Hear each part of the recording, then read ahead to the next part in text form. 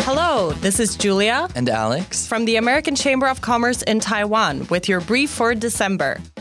2023 was an eventful year. Here are the stories we're ending the year with.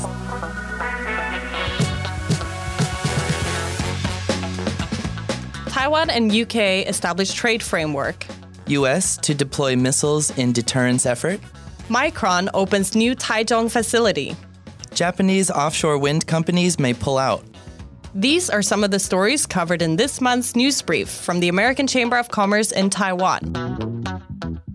Taiwan and UK established trade framework. Taiwan's Office of Trade Negotiations has announced the signing of an enhanced trade partnership agreement between Taiwan and the United Kingdom. The agreement establishes a framework for further bilateral talks covering digital trade, investment, renewable energy, and net zero technology. The arrangement is Taiwan's first trade framework signed with a European country.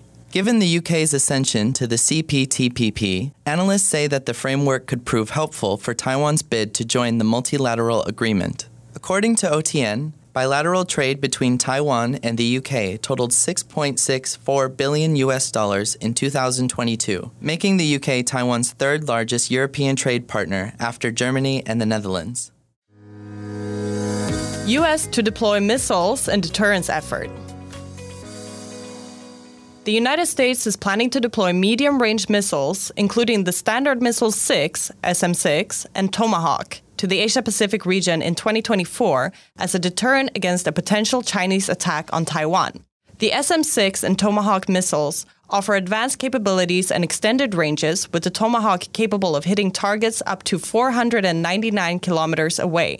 The move comes amid increasing concerns about China's assertive behavior in the Indo-Pacific region. The Pentagon has also approved the potential sale of 400 Tomahawk missiles and related equipment to Japan as part of efforts to bolster regional security.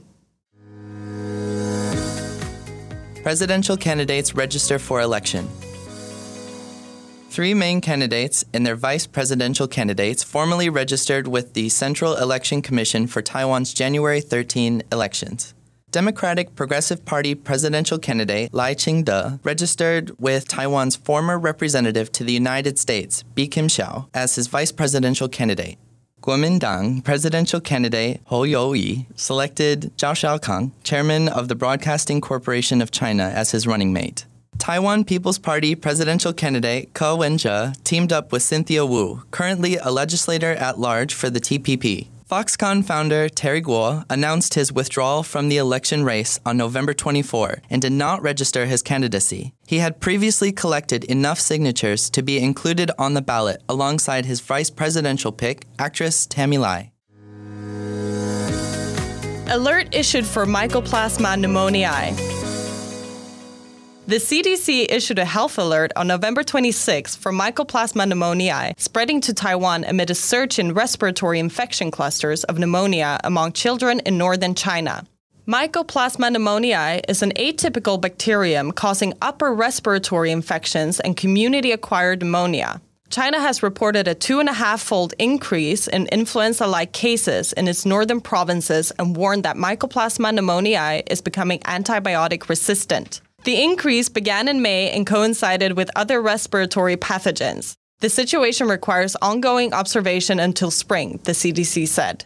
Mycoplasma pneumoniae mainly affects children, although people at all ages are at risk of infection. The CDC reminded doctors to remain vigilant and rigorously inquire and record patients' travel history, occupation, contact history, and cluster history or other related information to prevent cluster infections in hospitals. Heavy metal regulations add nuts, chocolate. Amended food safety rules drafted by the Ministry of Health and Welfare would regulate heavy metal content in chocolates, seeds, and nuts for the first time, alongside adjusting the levels considered safe for animal offal, baby food, and other food products. Limits would be placed on levels of cadmium, a heavy metal commonly found in nuts and seeds, in chocolate products, as well as in beef and lamb offal, pork, and poultry. Under the revised rules, the allowable lead content in powdered baby food would also be lowered. The Taiwan FDA said the changes would offer greater protection to infants and young children, align with international standards, and be based on scientific research conducted in Taiwan and abroad, while considering the comparatively high consumption of offal in Taiwan. If approved, the amendments would go into effect in July 2024. Micron opens new Taichung facility. U.S. computer memory giant Micron Technology has opened a new advanced chip assembly and testing plant in Taichung. The facility will be used to produce chips required for AI applications. During the opening ceremony, Micron Taiwan Corporate Vice President Lu Donghui said the company is committed to continuing to deploy leading-edge technology while maintaining sustainable operations, advancing workforce development, and contributing to the community, benefiting the entire ecosystem.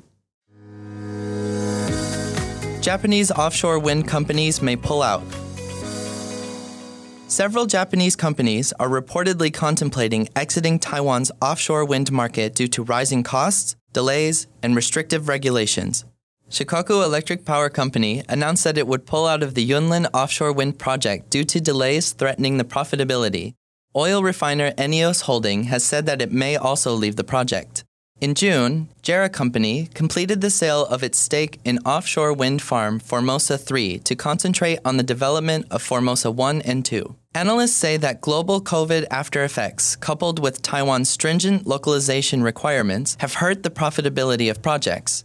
In response to the news, the Ministry of Economic Affairs said that many international wind energy companies continue to invest in Taiwan, including Japanese Mitsui & Company, which is developing the Hailong offshore wind power project with Canadian-founded Northland Power. More companies reshore to Taiwan.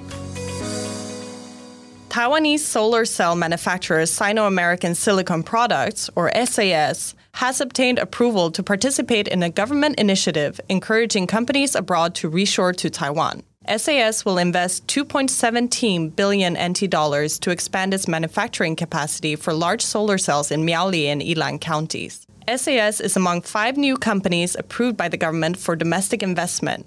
More than 1,400 Taiwanese companies have committed to investing a combined 2.16 trillion NT dollars as part of the government's Invest in Taiwan initiative, which is expected to create around 148,000 new jobs. The other companies granted permission for domestic investments have plans ranging from constructing new facilities to installing automated equipment and improving manufacturing efficiency.